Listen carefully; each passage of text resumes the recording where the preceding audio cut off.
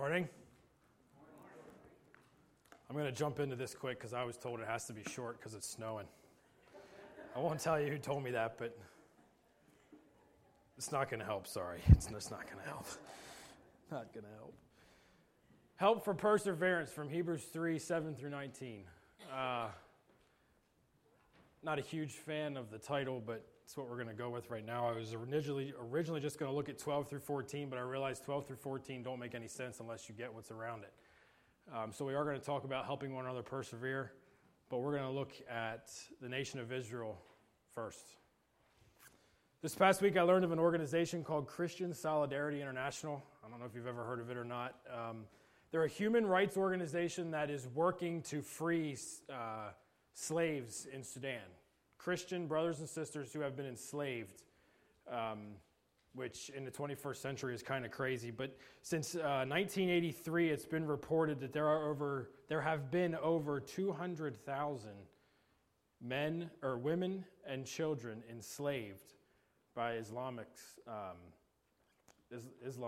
in northern and southern Sudan.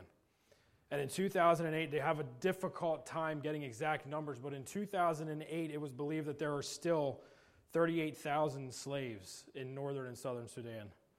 Open Doors USA defines Christian persecution as any hostility experienced from the world as a result of one's identification as a Christian. And it stems from verbal assaults, verbal harassment, hostile feelings, attitudes, and actions. On their website, they state every month that 322 Christians are killed for their faith, 214 churches and Christian properties are destroyed, and 722 forms of violence are committed against Christians, and be that beatings, abductions, arrests, or forced marriages. So there's no doubt that we are living in times where Christianity is severely being persecuted. Now, we don't experience this exact stuff in our land, but it's coming, I fear. January 22nd, there was an article in the Wall Street Journal that read, New York State's bid to control religious schools. Local public districts would have the ability to shut down private institutions.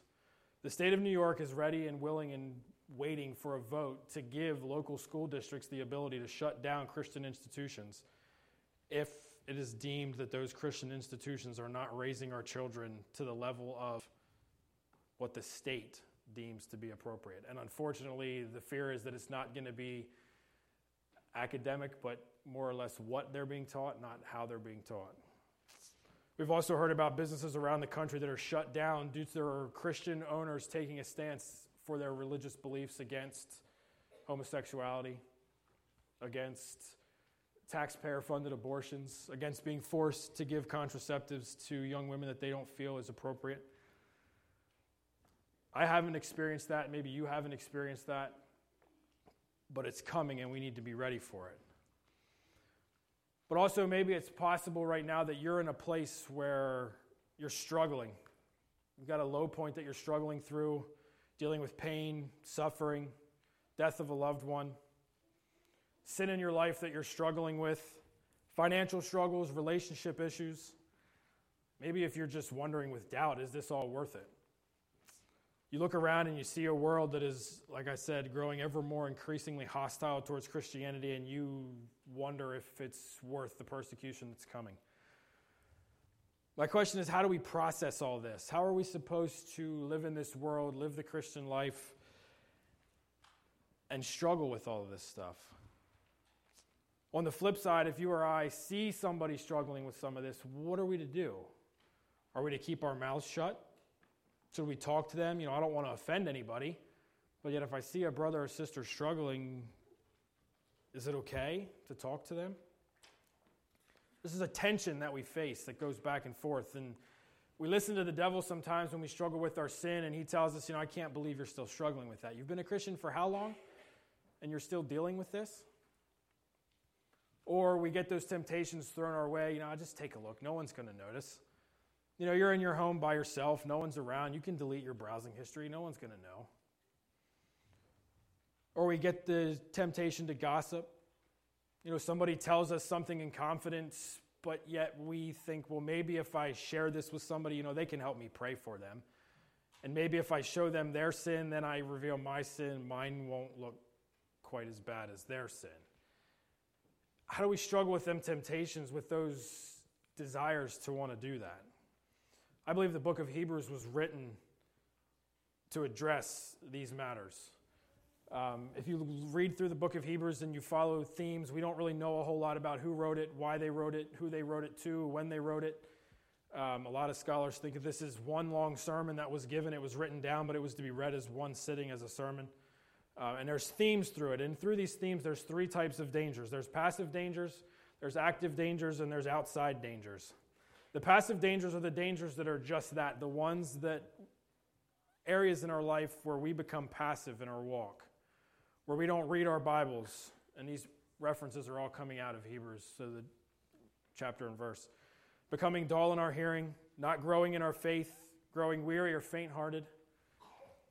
We have active dangers. Those dangers that we bring upon ourselves, the not dealing with an evil heart, rebelling against God, not meeting together regularly, deliberately sinning. These are all active things that we actively do. And then there's outside dangers. These are the things that are outside of our control. Some of those things I just listed, the persecution that we are just having heaped upon us because of what we believe. These are also temptations that we face when we find ourselves in time of need, when we have struggles with sin and suffering. These are all things that come from outside that we need to process and deal with. So what I want to do this morning is I want to take a look at two active dangers that I believe are linked. One of them is an unbelieving heart, and the other one is a rebellion against God. I believe the first one, if not dealt with, leads to the second one. So if you want to turn in Hebrews to chapter 3, verses 7 through 19. Therefore, as the Holy Spirit says, today if you hear his voice, do not harden your hearts as in the rebellion, on the day of testing in the wilderness, where your fathers put me to the test and saw my works for 40 years. Therefore I was provoked with that generation and said, they will always go astray in their heart. They have not known my ways. As I swore in my wrath, they shall not enter my rest. Take care, brothers, lest there be in any of you an evil, unbelieving heart, leading you to fall away from the living God. But exhort one another every day, as long as it is called today, that none of you may be hardened by the deceitfulness of sin. For we have come to share in Christ, if indeed we hold our original confidence firm to the end. As it is said today, if you hear his voice, do not harden your hearts as in the rebellion. For who were those who heard and yet rebelled? Was it not those who left Egypt led by Moses? And with whom was he provoked for 40 years? Was it not with those who sinned, whose bodies fell in the wilderness? And to whom did he swear that they would not enter his rest, but to those who were disobedient? So we see that they were unable to enter because of disbelief. Let's pray. Father, as we come to your word this morning, I pray that you would open our hearts and our ears to hear what you have to say to us this morning. Lord, and as we take a look at Israel, and we look at the unbelief that was in their heart and the rebellion that came out of that, Father, I pray that we would take a look at our own hearts and see if there is an evil, unbelieving heart in any of us. Father, and if there is, that we would, as the psalmist says, if we hear your voice today, that we would not harden our hearts, that we would hear from you, that we would allow you to do the work, that we would swallow our pride, and that you would lead us to a place of repentance. Father, be with me as I bring this. Father, I pray that you would speak through me, and that we would have open ears to hear what you have to share this morning. In your name I pray, amen. An unbelieving heart. If you go to Numbers 13 and 14, this entire discourse in Hebrews is dealing with that issue. And in fact, the first part of what I read, this 7 through 11, that is actually from Psalms 95. It's bits and pieces taken from Psalm 95. It's not the whole thing, but it's parts of it. But everything the writer of Hebrews is dealing with is coming from this active rebellion that the Israelites had in Numbers 13 and 14. We're not going to read the whole thing, but we're going to take a survey of all of this. And I think we all know the story. The Lord says to Moses, send 12 men to spy out the land of Canaan, which I am giving to the people of Israel. For each tribe of their fathers From each tribe of their fathers you shall send a man, and everyone a chief among them. So they go, they come back, and this is the report that they bring. We came to the land to which you sent us. It flows with milk and honey, and this is its fruit. They have a bunch of grapes between a pole, and I did some research on this. The largest grapes ever grown in the world were 21 pounds. So you can imagine that this was a large bunch of grapes. This is going back to 1985 or 6. It's in the Guinness Book of World Records. So 21-pound grapes, these were bigger than that because I don't think Josiah is quite 21 pounds, and we don't have to string him between a pole to carry him around. So you can imagine that this was big fruit, and they are ecstatic about this. You can hear it. I can hear it. I hear it in their land when they come back, and they're like, yeah, we came to the land which you sent us. It flows with milk and honey, and this is its fruit.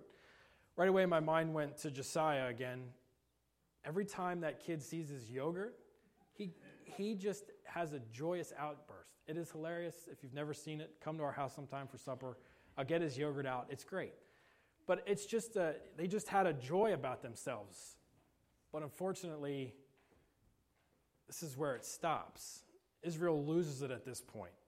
Numbers 13:28 says, however, and these are still the spies talking, however, the people who dwell in the land are strong, and the cities are fortified very large. And besides, we saw the descendants of Anak there. The Amalekites dwell in the land of the Negeb. The Hittites, the Jebusites, the Amorites dwell in the hill country, and the Canaanites dwell by the sea. Right away, they see this land, they see it flowing with milk and honey, they see its fruit, but they doubt. Now, this is a problem, because this isn't something where God says, hey, I'm going to bring you to this, and then you need to conquer the land yourself. I'm just going to get you there, and then it's up to you. No, God says 3 times through Exodus. But before we get there, this unbelieving heart is where all of this begins. I believe this is where all sin starts, an evil, unbelieving heart. This is where it started way back in the Garden of Eden, and I know that the disobedience is what caused the curses in Genesis 3, but the disobedience was not the beginning of the problem. See, the act of their disobedience was an outward expression of an inward position. They doubted what God had told them, just like the Israelites doubted when he told them in Exodus or in Numbers 3:12 that this is the land that he is giving to the people of Israel.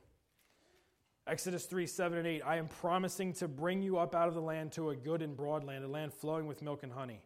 Exodus 3:16 and 17 again, I am promising you that I will bring you out of the affliction to the land of Canaanites, the Hittites, the Amorites.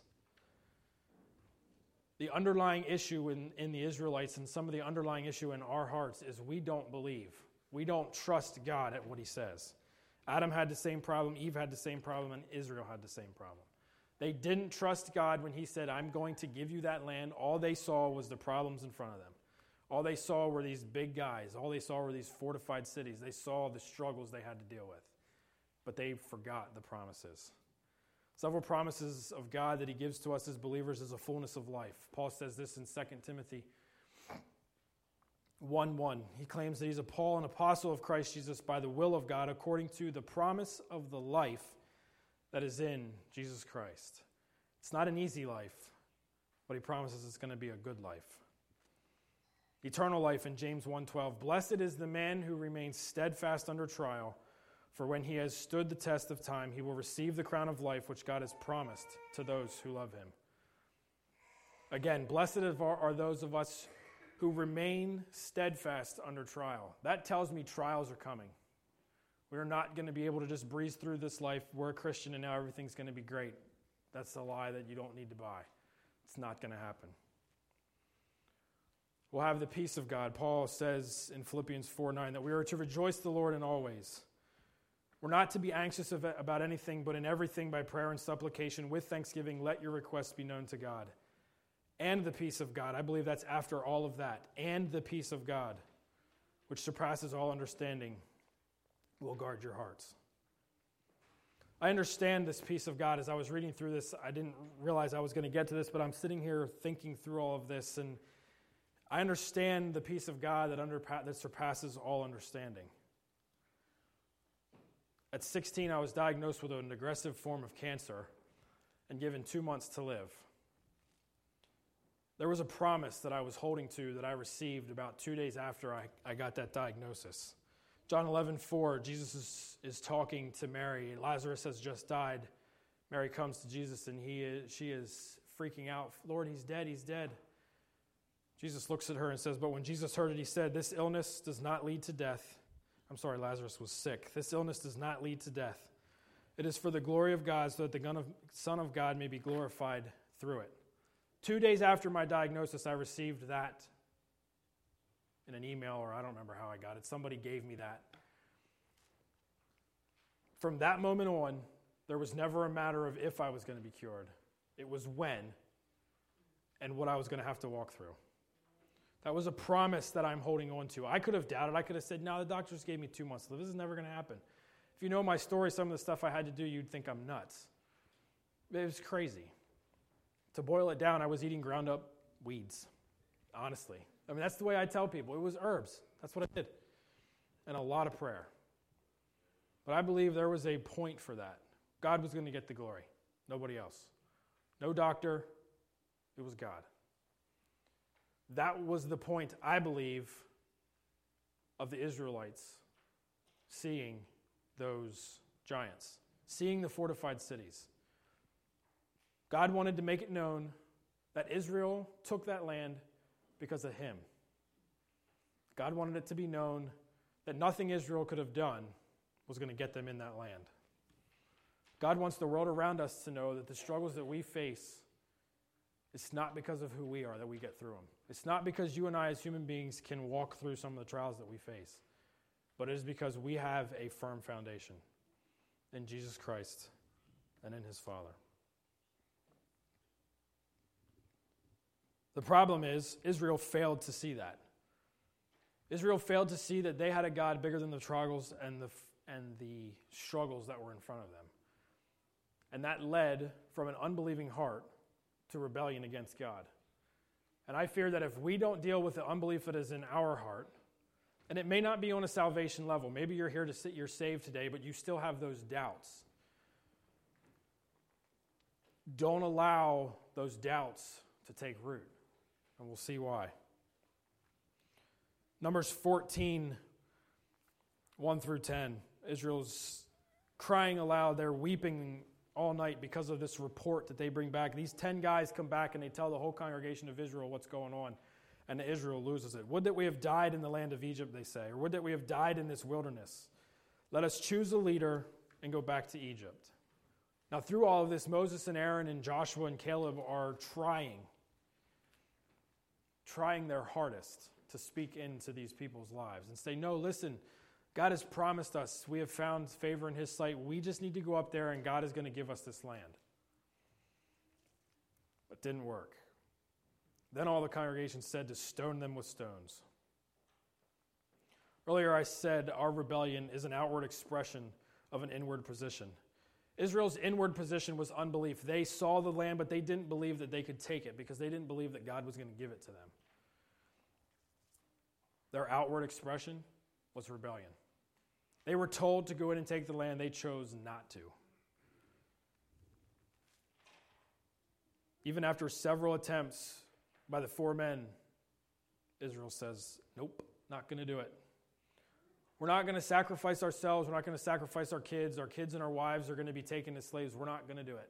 We don't trust you to do what you said you're going to do, so we're not going to do it. But I want you to notice something. They had a choice. Their act of rebellion was not pushed upon them. Their act of rebellion was not anything other than an active choice on their part to say, we know what you said, but we're not going to trust you. You have a choice. 12 men walked into the land of Israel. They walked into the promised land. They all saw the same thing. They all walked out. 10 chose to rebel along with the nation of Israel, chose to rebel against God. 2 of them chose to trust God. So if we bring that into our context today, we're talking about how do we deal with the struggles that we face? How do we deal with the sin in our lives? How do we get past this unbelieving heart that even in the face of our struggles, even in the face of our trials, even in the face of whatever it is that you're walking through, how do we get past that unbelief? First off, I want to let you know you're not the first person to experience what you're experiencing. This is not to downplay what you're experiencing. I'm not saying that because you're not the first person that your trial, that your struggle, or that whatever it is doesn't matter. I am here to say that you are not alone. Paul says in 1 Corinthians 10:13 that no temptation has overtaken you that is not common to man. He is saying that whatever you're facing, somebody somewhere has faced it before, and somebody somewhere will face it again. But he goes on to say, but with the temptation, he, being God, will also provide a way of escape, that you may be able to endure it. You have the same choice that Israel had. They saw what they wanted, but there was something in their way. There was a temptation to believe that God wasn't going to do what he said he's going to do, and they had to make that choice. God's way of escape for them was the fact that he said, I'm going to give this to you. That's the same way of escape that you have. James 1:12 says, blessed is the man who remains steadfast under trial. For when he has stood the test, he will receive the crown of life which God has promised to those who love him. The temptation isn't the problem. Jesus was tempted 3 times, yet sinless. If temptation was the issue, Jesus couldn't have been tempted.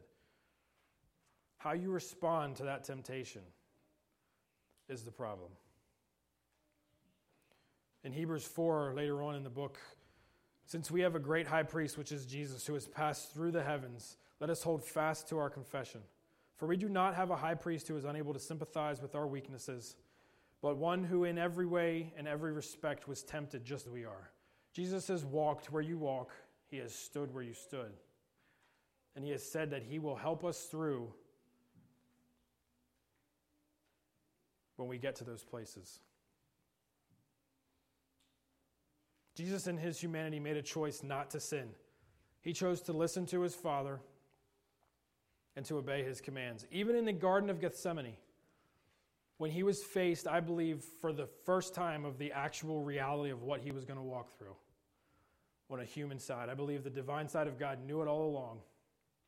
But on the human side, it was at this moment that he recognized and realized the pain that he was going to face. He had a choice. He is the God of heaven in human form. He could have said, no, we're just going to grant them, I'm just going to say it's done. I'm not going to walk through this. He prays that in his prayer. Matthew 26:39, my Father, if it is possible, let this cup pass from me. Right there's his moment. Humanly, he doesn't want to walk through this. But he says, nevertheless, not as I will, but as you will. His will, we find out later in John 4, was to do the will of the Father who sent him and to accomplish his work. Jesus had submitted himself to the will of God the Father no matter what it cost him. No matter how hard the trial you're facing right now may seem or how enticing the temptation the devil puts in front of you may look, going against what the Word of God says will only lead to death and destruction. Proverbs 14:12 says, there is a way that seems right to man, but its end is the way to death. Maybe not in this life, but there is a day coming where your unbelieving heart, it will be too late to deal with it. So how do we do this? We see in the nation of Israel, they chose to go the wrong way, but if you notice, there were 4 men that came to them and said, no, this is what God said. We can do this. We have to do this. 3 of them end up seeing the promised land, entering the promised land. All 4 see it. Moses, if you remember later, he smacks the rock instead of touching the rock. And because of that act of disobedience, he doesn't get in. He sees it, but he doesn't get in. So there were 3 men out of an entire generation that get in to see it. and it were the three that obeyed God. They were the three that were trying to help the others get in. We started by looking at a passage in Hebrews 3:12 through 15 reads, "Take care, brothers, lest there be in any of you an evil, unbelieving heart, leading you to fall away from the living God." This is where Israel lost it. They had that unbelieving heart, and it caused them to fall away. "But exhort one another every day, as long as it is called today, that none of you will be hardened by the deceitfulness of sin." That is where Moses and Aaron and Joshua and Caleb stood. They were exhorting them. They were exhorting the nation of Israel, do not go this way, do not go down this path. It only leads to death. You will not get in. We can do this because God has said he's going to help us do it. So there's two things we're going to pull from this. First, we need to watch each other. The writer of Hebrews says that we are to exhort one another so that none of us is hardened by the deceitfulness of sin. To urge someone, to exhort someone, is to urge them or implore them, to earnestly support or encourage a response or an action. If I see patterns of sin and unbelief in your life, if you see it in my life, if we see it in each other's lives, we have to, for the sake of the gospel and for the sake of that person, talk to them. We have a right, I believe, and a responsibility as brothers and sisters in Christ and members of a church to deal with this. To talk to that person in a loving way, not in a condemning way, in a condescending way, but just in a loving way. Say, listen, I care about you and this is what I see. Don't brush it off as if it's none of your business. You have, I believe, a right and a responsibility to help one another in this. Beyond that, if somebody comes to you with a struggle and they have to share a struggle that they have, don't write them off. Even if they're dealing with something that you never have, or if they're dealing with something that you think they should be beyond this by now, don't write them off. They are coming to you. They are opening their hearts to you. They need your help. Point them to Scripture and to Jesus. Pray with them there. Pray with them in your daily prayer. This passage is one of the reasons that I've been pushing small groups or life groups. My desire is for us as a church to be intimately involved in each other's lives. This is a life-on-life ministry that I'd like to see at Mount Pleasant, where we don't have a chance to fall to an unbelieving heart because we don't give each other the chance to fall to an unbelieving heart. We have a program, Men of Iron, Strong 27 for men. Ladies, we have ladies fellowship, but I don't believe we have a one-on-one mentorship. We have small groups. These are areas of genuine care where we actually care for one another. I'm not saying that we don't, but where it's beyond just the physical needs, where we look at spiritual needs as well. Jesus Christ is returning one day, and I want to see everybody in eternity. I don't want to get there and wonder, well, where's this person? Why don't I see them? Knowing that I had a part to play in them getting there. Ask God to show you things that you can give up if you're busy. I'm busy. We're all busy. But are we busy with things that are trivial? Are there things that we can give up for the sake of our brothers and sisters in Christ to make time to allow them into our lives?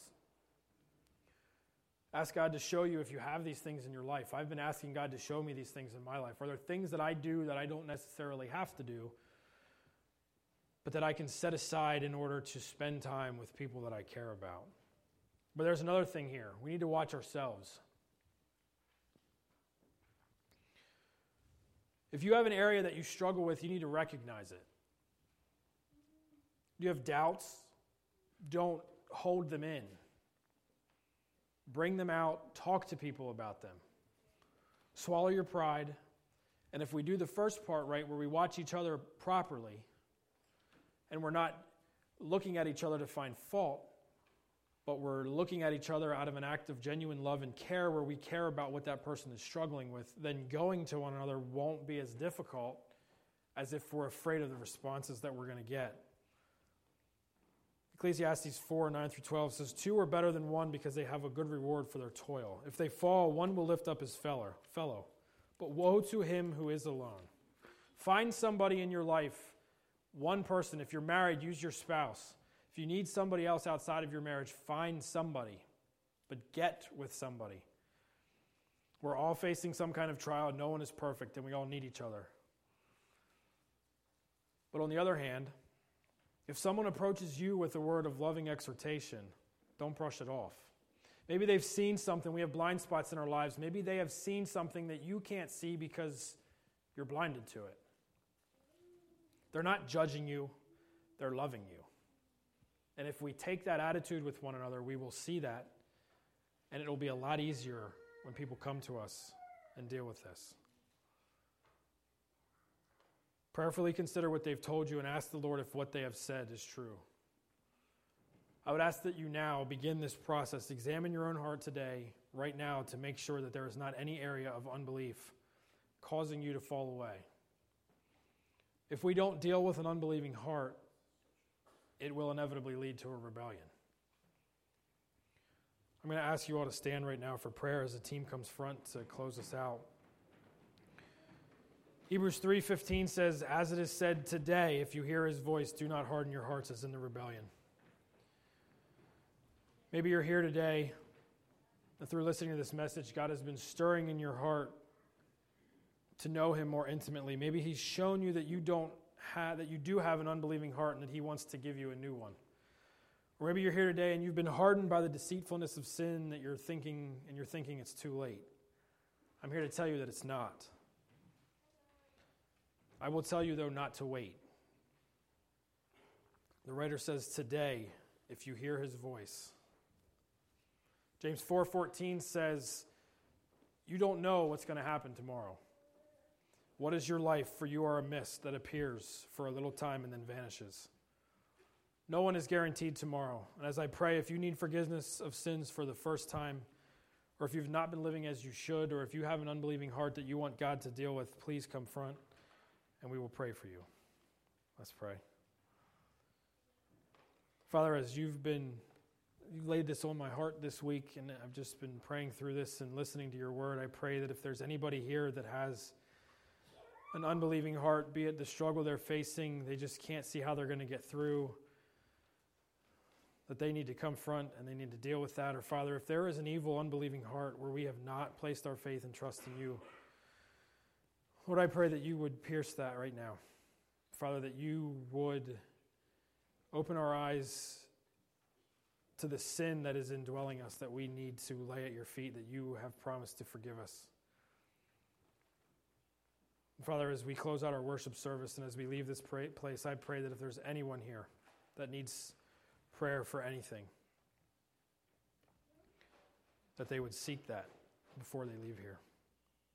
Father, I pray that you would, in us, stir up a spirit of community, of fellowship, where we long to be with one another, where we want to be in tighter community with each other, where we genuinely care for one another and about the struggles that they're facing, and that we want to see them overcome them, and that we want to walk through them with it. Father, most of all, I pray that your Spirit would just move among us, that we would be revived, and that we would see hearts turning to you through our ministry. I ask all these things in the precious name of Jesus Christ. Amen.